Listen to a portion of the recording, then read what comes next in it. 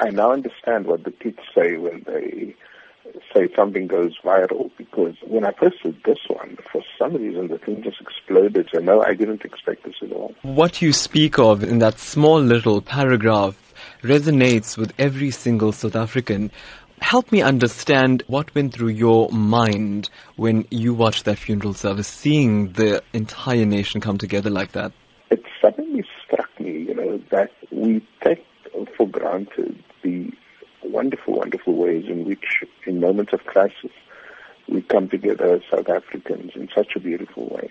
And knowing Uncle Kathy, this was no accident. I mean, he put together, and his wife Barbara put together this funeral in such a powerful way, but also without making a scene about it. So there's a lot of those things that if you just looked again, you'd see amazing examples of solidarity, of interracial friendships, of interfaith community.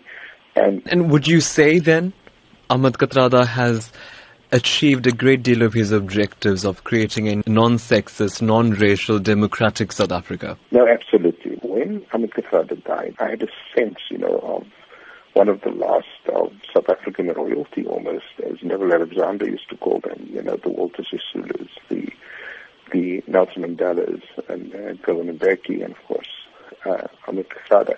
And these were special people, they weren't loud, they weren't obnoxious, they weren't sleazy, they weren't greedy, in having this simple funeral, you at the same time make a profound statement. Professor, yes, that statement didn't stop there. Many have said that Ahmed Kathrada stood up for injustice and stood up for whatever he felt in his heart to be incorrect. He did it again in death by the Kathrada family asking the President of the Republic to not attend.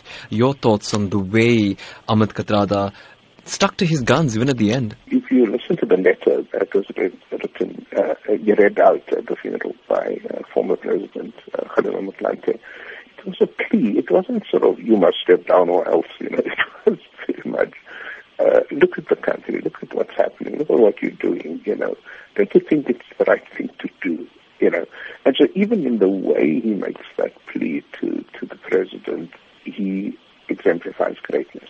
It comes at a time when South Africans themselves are facing a great deal of uncertainty. And South Africans often lament to us that they're not so happy about being South African right now. And then you see something like Mr. Ahmed Kathrada's funeral. How then do you advise South Africans to draw a lesson from this and try and implement such a change in their daily lives? My advice to South Africans is, it's one thing to sort of say Ahmed Kathrada was a great man and all of that. That's true. It's another thing to say, let's draw inspiration from his life and let's get up again and continue the fight against injustice, inequality, corruption, and the like. That, I think, is the real message of the funeral and the man.